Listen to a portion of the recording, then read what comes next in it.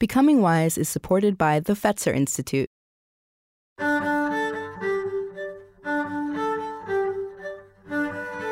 I've had hundreds of big conversations, and my conversation partners share wisdom I carry with me wherever I go. The physicist Leonard Mlodinow changed the way I think about the agency we have in shaping our own destinies. As a scientist, he works with principles like Brownian motion, by which Einstein helped verify the existence of molecules and atoms. And as the child of Holocaust survivors, he dances with the experience we all have that life never goes as it's planned, and yet the choices we make can matter. This is Becoming Wise. I'm Krista Tippett.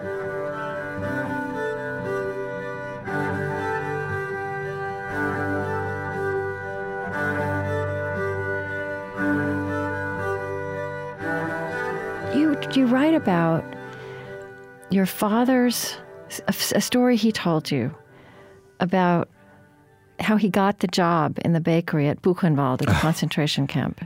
His sense that this is just random. But tell that story. Oh, yeah, that was in the Drunkard's Walk, and the book is about randomness in life. And to me, when I was thinking about writing that book, I was almost shaken by the realization that I'm, a random effect of something very bad. And I hope that for me, I'm glad I'm here, but I'm only here because Hitler and the Nazis killed my father's previous family, and that led to my being here. Yeah. And that was a very hard thing to face in a way, that what's the meaning of my life when it arose from something like that? And in that story, he was in the Buchenwald concentration camp, and he stole a loaf of bread from the bakery. And the baker, I guess there were a certain number of people who had access. They lined them all up and brought the guys with the guns. And they said, "Who stole the bread?" And my father didn't say anything. And then they said, "Okay, we're going to start at this end of the line, and we're going to shoot everybody until either you're all dead or the thief steps forward." And so he puts the gun to the head of the first person. So my father at that point stepped forward and admitted that he stole the bread. And he told me that it wasn't a heroic thing, that he didn't do it out of heroism. He did it purely practical, that these guys are all going to die, and I'm going to die too, or I'll just be the only one. So he stepped forward. And instead of killing him, though, the baker acted like God and somewhat arbitrarily took him under his wing and gave him a job as his assistant in the bakery. And so he had a much better job after that, based on that incident. And it just shows you that even in the midst of all this cruelty, there's randomness, or I don't know what, whim. I don't know if I don't know if he was being human and let some of his humanity peek out, or he wanted to play like God. I don't really know what was the person's motive, but that's one of many things that happened to my father. If it had happened differently, I wouldn't be here, and my kids wouldn't be here, and everything would be different in that lineage. Yeah. One of the things that's so fascinating is how quantum physics has presented a picture of the world that is so much more of reality, of the way things work, that is so much less ordered, more, there's chaos, there's randomness, and it wasn't there for Newton or even for Einstein, or they didn't want, Einstein didn't want those things to be there.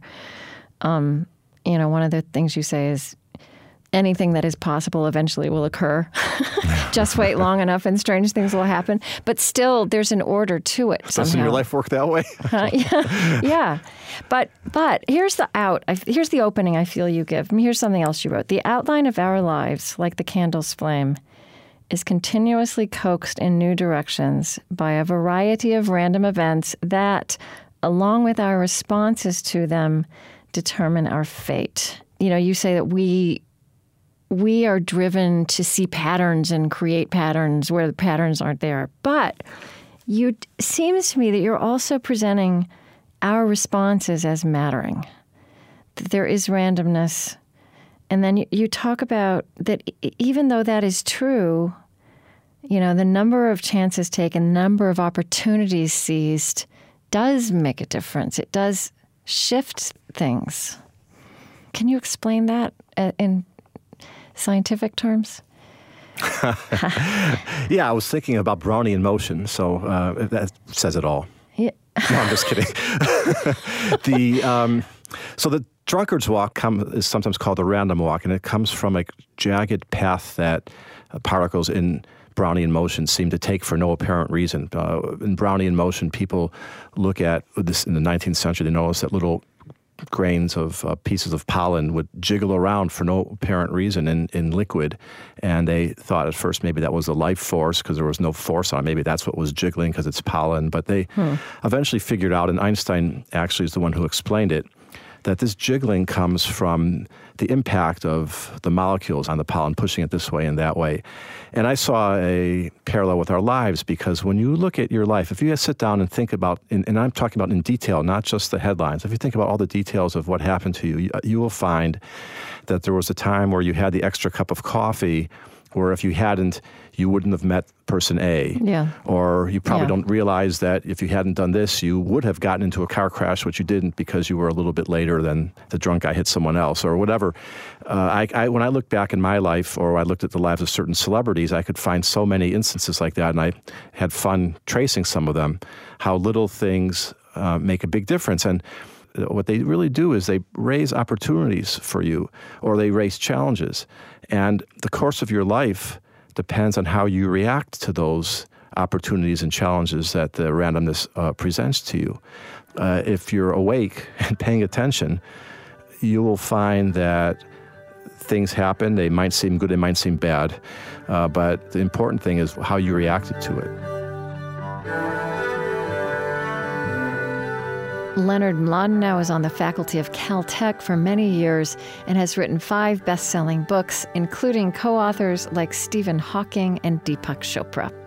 He was also a screenwriter for several episodes of my favorite, Star Trek: The Next Generation. Becoming Wise is produced at On Being Studios, which is located on Dakota land. Our team is Marie Sambilay, Lily Percy, and Chris Heagle, and our theme music is provided and composed by Zoe Keating. This podcast is produced by On Being Studios in Minneapolis, Minnesota.